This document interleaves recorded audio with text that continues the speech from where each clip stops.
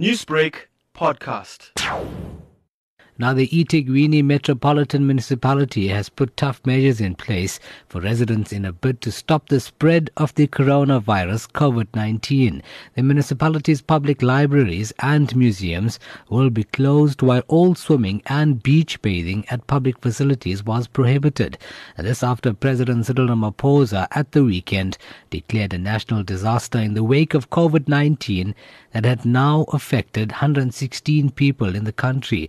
The mayor has issued a clear direction that in communities where water tanks are being used to provide water, there must be an increase in the distribution of tanks. The municipality said it would install JoJo tanks at the city's 25 taxi ranks to increase access to water by commuters.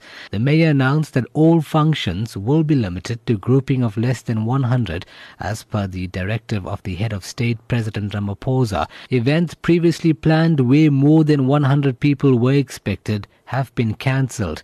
During funerals, the community is encouraged to limit the number of mourners to family members only, or to restrict the mourners to not more than 50 at the cemetery.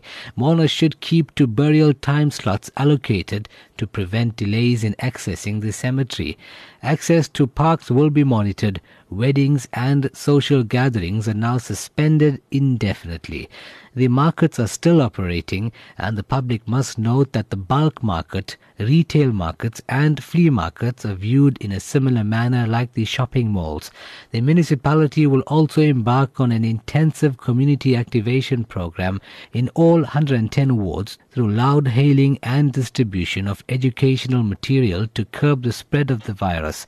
Mayor Kaunda has ordered the city management team to be vigilant and ensure that safety measures, including but not limited to hand sanitizer, wet wipes, continuous cleaning of public spaces and educating of public continues in municipal facilities. I'm Hoosen Ebrahim, Newsbreak, Durban.